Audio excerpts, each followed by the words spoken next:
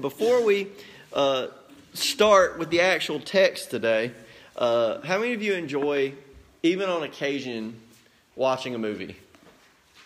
Just occasion. I'm not the biggest movie person. I don't generally like movies. I feel like they're short. I tend to be more of a TV show kind of guy because they go on and on and on. But as far as movies go, you enjoy going to see a movie, but how many of you enjoy sitting through the previews?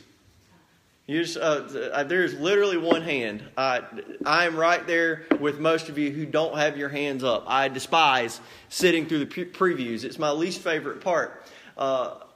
Think about this. Think about how silly this would be. You might even put it with your favorite franchise. I love Star Wars. I love comic book movies. And one of my favorite comic book heroes was Superman. When I was little, I used to love Superman. I love Superman comics. I love Superman TV shows and movies. And they hadn't made one for years. So I went to the theater, and they started showing the preview a few years ago for Man of Steel. And you didn't realize it was a Superman movie until you see the little boy put his hands kind of on his hips, and you see the little cape wave, and it becomes the Superman cape. And I wanted to jump up and cheer and scream because they were finally making a Superman movie. I was so excited. How silly would it have been if I got super excited about the preview, but when the movie finally came out, it was finally in theaters and you could finally go see it. One of my friends said to me, "Hey Josh, don't you want to go see Man of Steel?" And I said, "No, I'm happy just with the preview." How silly would that have been? It would have made no sense whatsoever, would it?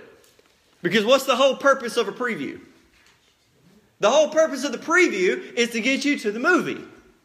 It gives you the shadow of the movie. It gives you the idea. It kind of gives you the general purpose of where the movie is going. But it's not the preview's job to tell the whole story. It's not the preview's job to say all the lines and have all the explosions and do all the neat things that you go to the movie to go see. It's the preview's job to get you ready for the movie. Well, what if I were to tell you that the Old Testament, the law, is like the preview for the real thing? That everything you read in the Old Testament, everything you read specifically in the law, is to prepare you for Jesus. That He's the main attraction. He's the main event. And if you were to take and get to the New Testament and get to Christ and turn around and say, "No, I would rather not focus on Him. I'm happy to just keep the rules, and that'll be my faith." You've stopped at the preview and you've ignored the movie. So I want to read Galatians 3 verses 19 and 20 again this morning, and we're going to stop on a different part of verse 19 than we did last week.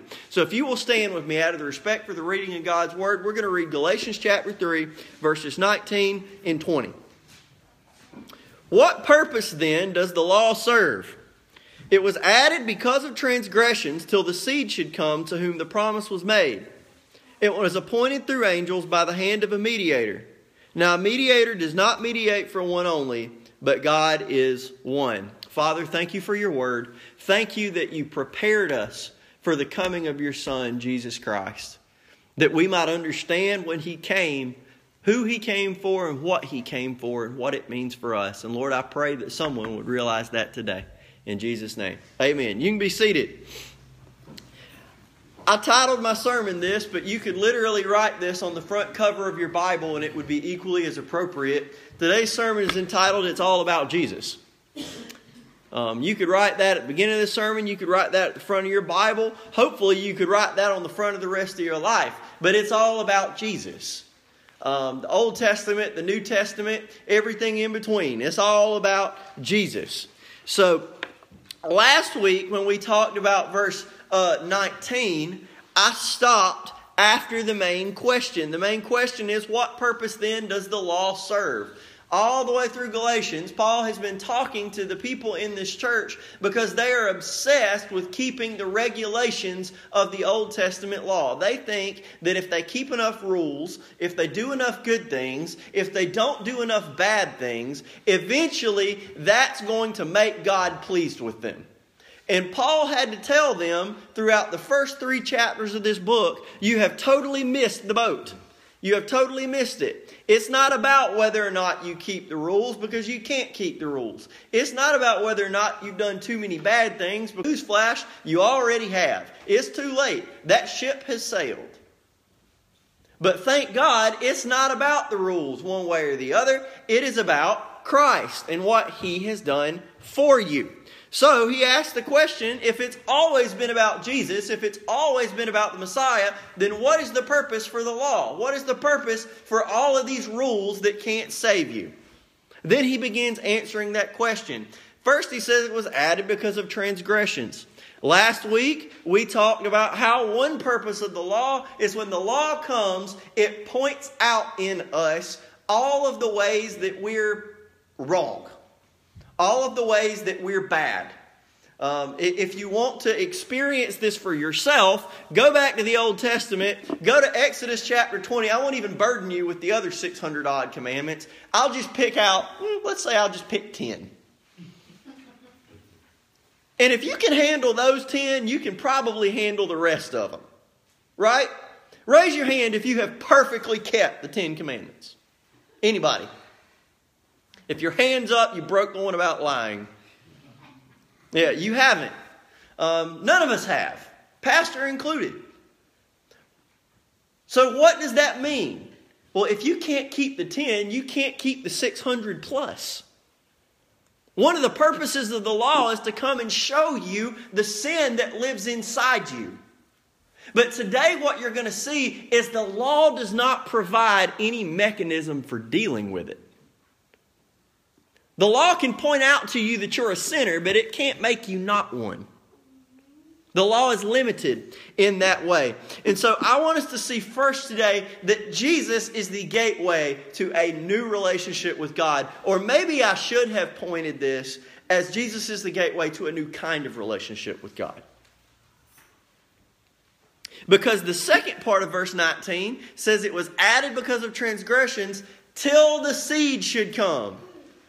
Now, who is this? Paul has already told us ahead of time in verse 16 of this same chapter that when he talks about the seed of Abraham, you should have that in capital, that the S at the beginning of seed is probably capitalized in your Bible.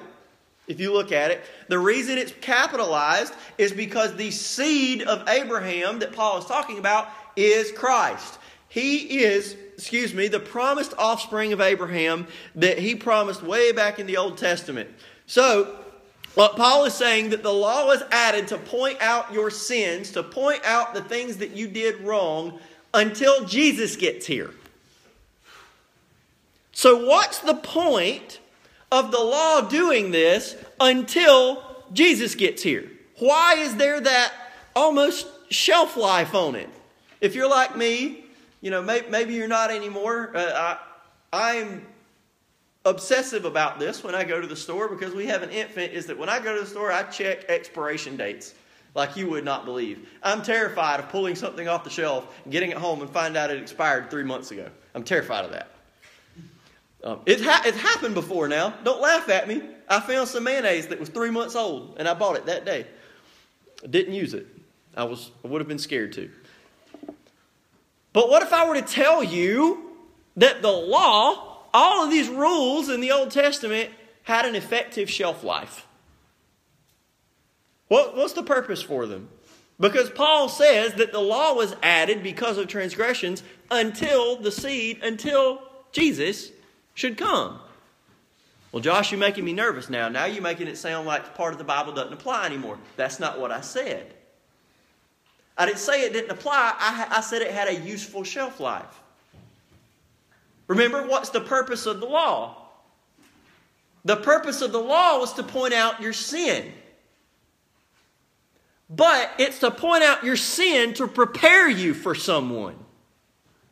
Once that someone arrives, there's no need for the preparation to carry out its task anymore. It still exists, it's still applicable, but the law now has a different purpose in our lives. The law is not preparing me for someone once that person has already arrived. The law is the trailer. Jesus is the movie. It was to get me ready for Him. And I'm not coming up with this. This is directly from Scripture. Hebrews chapter 10, verses 1 through 4.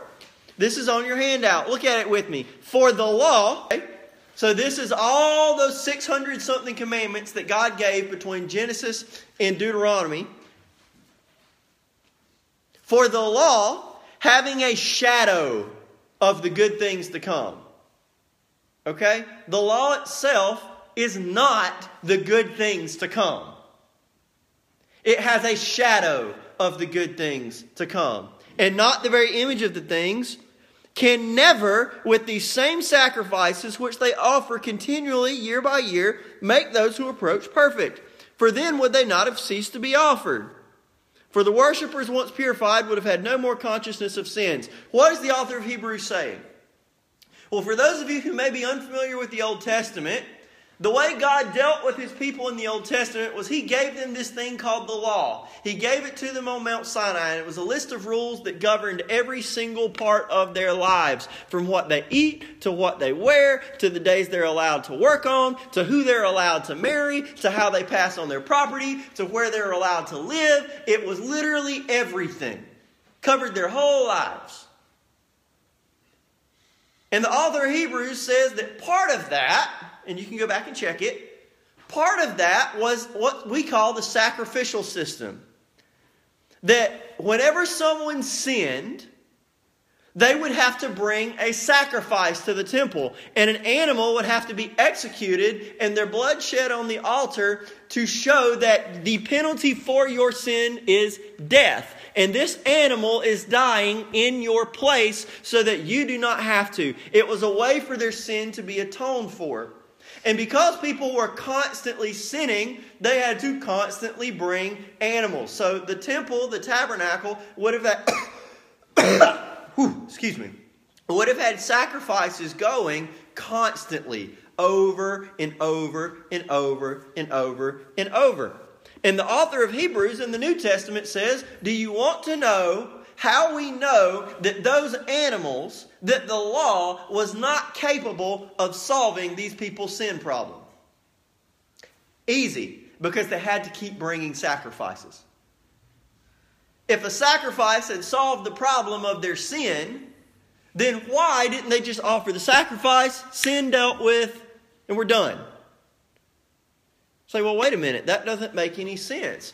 I mean, the sin was dealt with, right? You commit the sin, you bring the animal, that sin is forgiven. But the sin problem's not dealt with, because what are you going to do tomorrow? You're going to sin again. And what are you going to do the day after that? You're going to sin again. And you're going to sin over and over and over and over and over. I've always wanted to say this. Can I get a witness that there is someone in this room that understands you sin on a daily basis? Yes. Okay? All right. Every single one of us. You sinned yesterday and you might ask God to forgive you for it. But you know what you're going to do? You're going to wake up tomorrow, take a breath, stub your toe on the way to the bathroom, and you're going to sin again.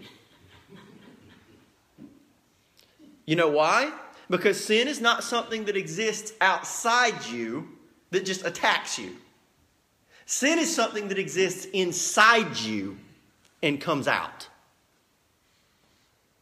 The law is like a diagnosis.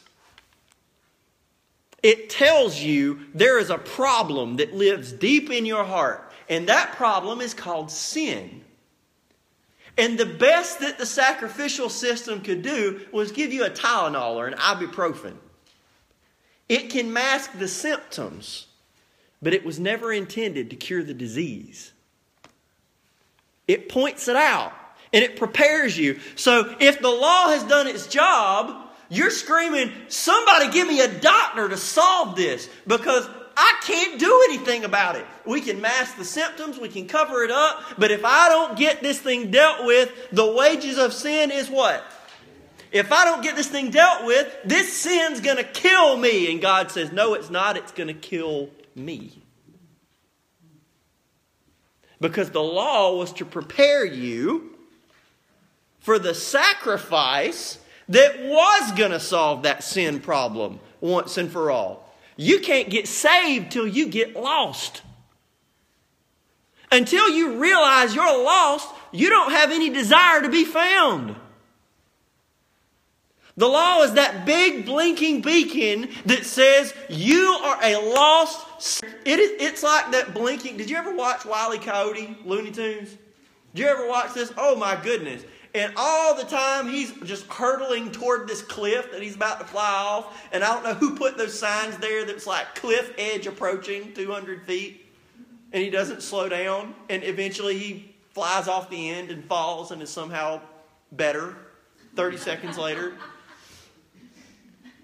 The law is like those Looney Tunes signs that when you're going toward the edge of the cliff, it says, hey, death and hell in 200 feet. Death and hell in 150 feet. And the law has you screaming, somebody please stop this thing before I fall into death and hell. But the law never provides the brakes. It just tells you it's coming. Which ought to terrify any of us, especially since the author of Hebrews in verse 4 of that very same passage says it's not possible that the blood of bulls and goats could take away sins. It doesn't do anything for you in terms of solving your sin problem. It just points it out. But thank God we have Christ. The law was intended to prepare us for Him. And Paul says in Romans 8 verses 2 through 4, the law of the Spirit of life in Christ Jesus has made me free from the law of sin and death. Verse 3, for what the law could not do. I'm going to stop right there because I feel the need to say this. One of the greatest mistakes in this modern perverted form of Christianity is that the essence of our faith is keeping the law. That's what Paul had to write about in Galatians. If your faith is keeping the rules, trying to do good, trying not to do bad, you need to understand that the very Bible you call holy says that the law can't do it. It doesn't have that ability. Keeping the rules does not have the ability to make you pleasant to God. It just doesn't. What the law could not do, in that it was weak through the flesh. Whose flesh? Our flesh. The law is a good thing. It's perfect. The rules are perfect. What's not perfect is us. Which means it doesn't matter if the law is perfect. If we try and keep it, we're going to keep it imperfectly. What the law could not do, in that it was weak through the flesh, God did by sending His own Son in the likeness of sinful flesh. In other words, in our likeness. On account of sin. He condemned sin in the flesh that the righteous requirement of the law might be fulfilled in us who do not walk according to the flesh, but according to the Spirit. In other words, what Jesus does is everything we couldn't. And He did it for us. So that if you are sitting there burdened under that law, burdened under, how am I ever going to keep this? How am I going to do this? God's not going to be happy with me. I can't live up to it. You are 100% right. You can't live up to it. But Jesus lived up to it for you and offers His righteousness to you, so that if you will trust Him and walk in the Spirit instead of your own sinful flesh, when you trust Jesus and God looks down from heaven at you, He doesn't see your failure. He sees His Son's victory.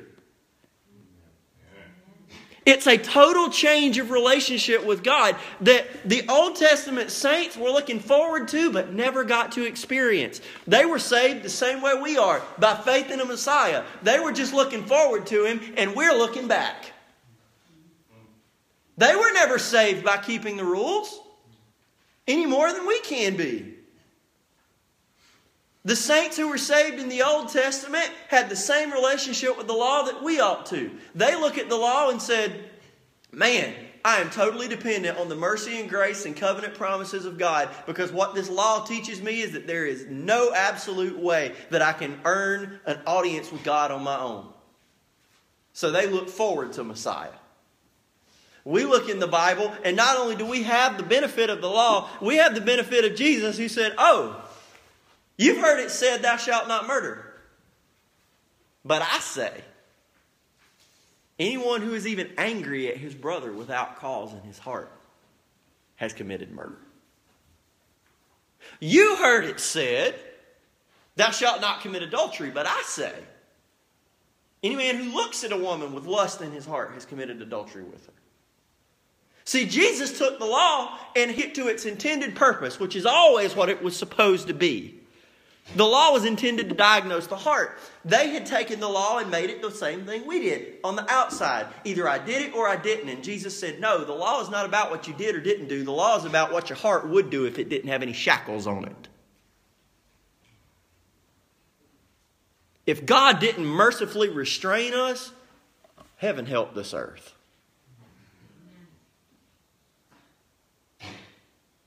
Our hearts are twisted and deceptive and wickedly evil. And what the law does is the law points that out and puts some safety bars on us and says, you need someone to cure this disease in you. And Christ is that cure. Hebrews 10 verses 8 through 10. Previously saying, I encourage you, go to Hebrews 10. You can basically get the point of my entire sermon from Galatians 3, reading the 10th chapter of Hebrews, almost more clearly than I'm saying it right now, which makes me wonder why I'm doing this anyway instead of just reading Hebrews 10, but that's fine. Hebrews chapter 10, 8 through 10, previously saying, sacrifice and offering, burnt offerings and offerings for sin you did not desire, nor had pleasure in them which are offered according to the law, which that, by the way, that's a quote from the Old Testament. Is that the author of Hebrews is saying, wait, God prescribed these sacrifices and offerings for sin, but then turns around and says these aren't what He wants. Why would He do that? Y'all, honestly, what does God gain by us offering an animal sacrifice? What does He get out of that? He doesn't get anything. He owns the cattle on 1,000 kills. He can kill them and light them on fire and barbecue them if He wants to. He doesn't need us to do it. He doesn't get anything out of us giving a burnt offering. But what does He want? He wants real righteousness, which we are incapable because of our sin of doing. So what God does is verse 9, then He said, behold, I have come to do your will, O God. He, Jesus, takes away the first that He may establish the second. By that will we have been sanctified through the offering of the body of Jesus Christ once for all. That's why when we come to church, we sit in pews and sing about the blood that's been shed instead of walking to an altar out back and shedding some more.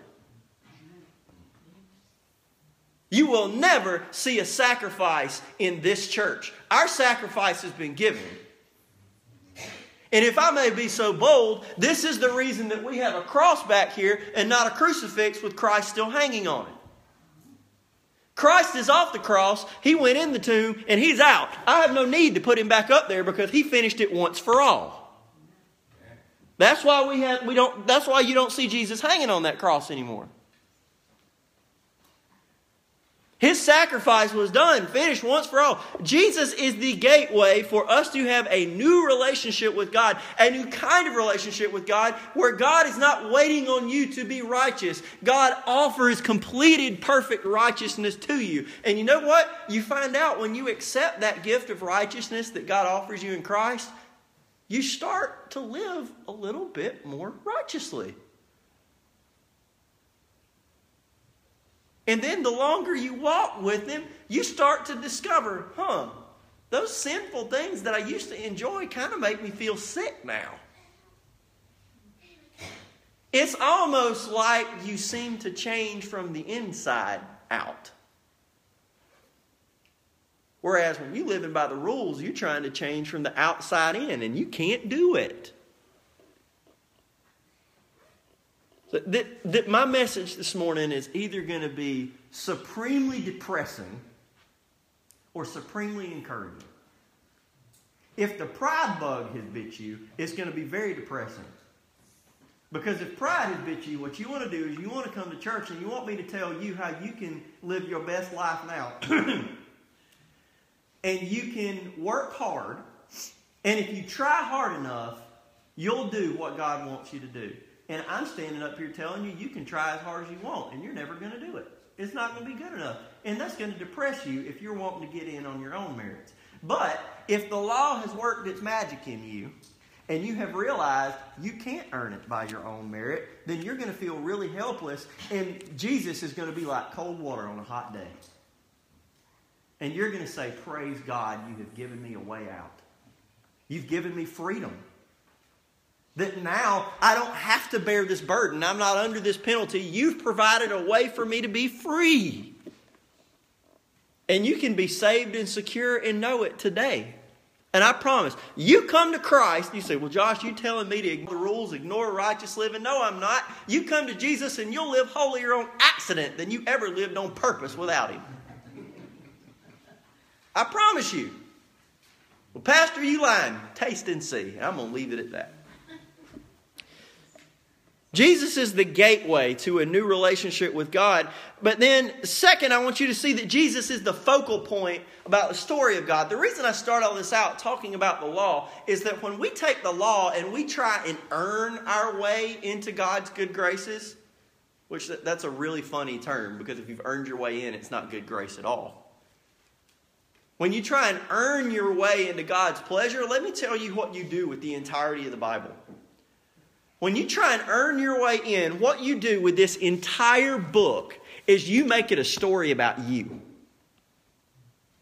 That the law was always about you, whether you obeyed it or not. Jesus coming was always about you. It's your story. All of it is about you. That's what obeying the law. That's what earning yourself. That's that pride bug biting you again. Here's the sneaky little secret about the Bible. It was never about us. None of it. But it's the story of human history. No, it's not. It's the story of redemptive history, which means it's the story of God redeeming us. We're supporting roles. He's the star. How do I know this? Verse 19 again. It was added because of transgressions till the seed should come to whom the promise was made. Well, wait a minute. I thought that promise was made to Abraham. Yes, and to his offspring. Is Abraham still alive? No. Abraham died. Is his offspring Jesus still alive? Yes, he is. Jesus was always the point of the story. This is a crucial redirection of focus. God promised Abraham land, offspring, and blessing in Genesis 12, and that all nations would be blessed through his seed, singular, in Genesis 22. Those promises all find their fulfillment in Jesus. Well, what about the promised land? I have a promised land. I have a promised new heaven and new earth that Jesus is going to create and lead me into one day. I'm guaranteed of that. What about offspring? Well, for one, Abraham did have a lot of offspring, but he also had one offspring, capital O, one seed, capital S, in which all the blessings of heaven are given to his offspring, plural. Blessing. Has Christ ever blessed you? Yes or no? Yes. All of these promises find their home in Jesus. I cannot take credit for what I'm about to read, but it was worth reading it and giving Tim Keller credit rather than not reading it all, because he did it better than me. So I'm going to read this excerpt from one of his lectures, I think to a bunch of pastors, on how the Bible is all about Jesus.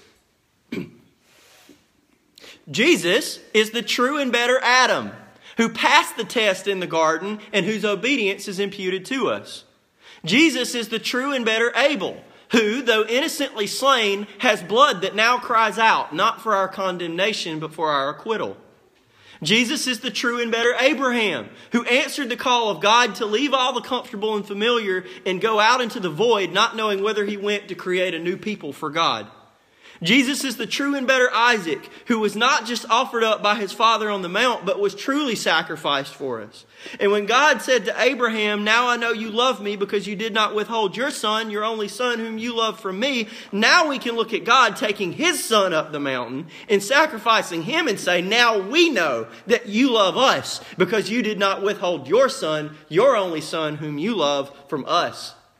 Jesus is the true and better Jacob who wrestled and took the blow of justice we deserved so that we, like Jacob, only receive wounds of grace to wake us up and discipline us. Jesus is the true and better Joseph who at the right hand of the king forgives those who betrayed and sold him and uses his new power to save them. Jesus is the true and better Moses, who stands in the gap between the people and the Lord and mediates a new covenant. Jesus is the true and better rock of Moses, who, struck with the rod of God's justice, now gives us water in the desert. Jesus is the true and better Job, the truly innocent sufferer who intercedes for and saves his stupid friends. Jesus is the true and better David, whose victory becomes his people's victory, though they never lifted a stone to accomplish it themselves. Jesus is the true and better Esther, who didn't just risk leaving an earthly palace, but lost the ultimate and heavenly one, who didn't just risk his life, but gave his life to save his people. Jesus is the true and better Jonah, who was cast out into the storm so that we could be brought in. Jesus is the real rock of Moses, the real Passover lamb, innocent, perfect, helpless, slain, so the angel of death will pass over us. He's the true temple, the true prophet, the true priest, the true king, the true sacrifice, the true lamb, the true light, the true bread. The Bible's really not about you, it's about him. That's not the first time I've read that or heard that, but the first time I did, it hit me like a punch in the stomach. And I realized, how many years have I been thinking this story's about me?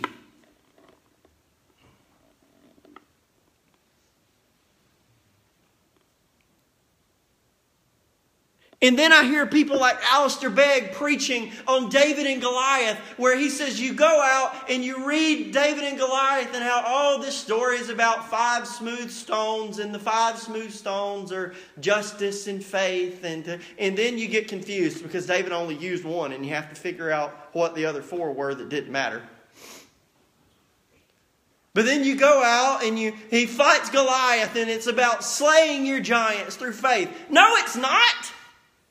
It's about Jesus being the one who steps out to represent everybody else who couldn't win the fight. And he steps out there and slays the giant through the power of God for us and delivers us. It's about Jesus.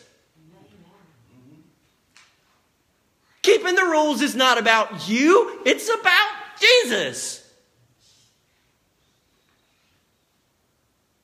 All of this is about Jesus. And half the time, the reason we can't see it is we're so hungry to be talked about. Look at me. Pay attention to me. Or would you like my cat who woke me up in the middle of the night last night, pawing at the door screaming, "Wow, wow, wow, wow." It's not about you. It's about God. It's about Jesus. It's always been about His glory. It's not a look at me, look at me, look at me book. It's a look at Him. And when we take the Bible, when we take especially the law, and we start turning it around and say, how is this about us? How is this about us? Then we miss what it's trying to say every single time. The Bible is accomplishing what God set it out to do when you rightly take the Bible and say, what can I learn about Him? What is He doing? What did He do with us? Not what can I do with me. It's what has Jesus done? The promises were made to Jesus. Everything has always been about Him. Any of y'all ever heard somebody say, well, I used to go to that church, but I didn't get anything out of it?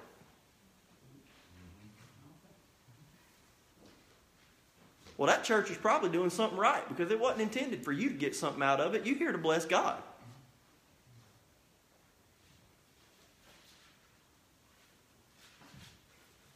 We're not here. Now, don't get me wrong. Do I enjoy being in the presence of God's people and being with His family? Yes, I do. I feel off the Sundays that I'm not here. They're very rare. But it feels odd. But when we say it's a church service, you're not a car being brought into the garage that the service is centered on you. Okay? Service is not to us, it's from us. We're here to serve, not to be served. Service is for Him. It is about Him. The Bible is about Him. The music is for Him. The singing is for Him. The prayer is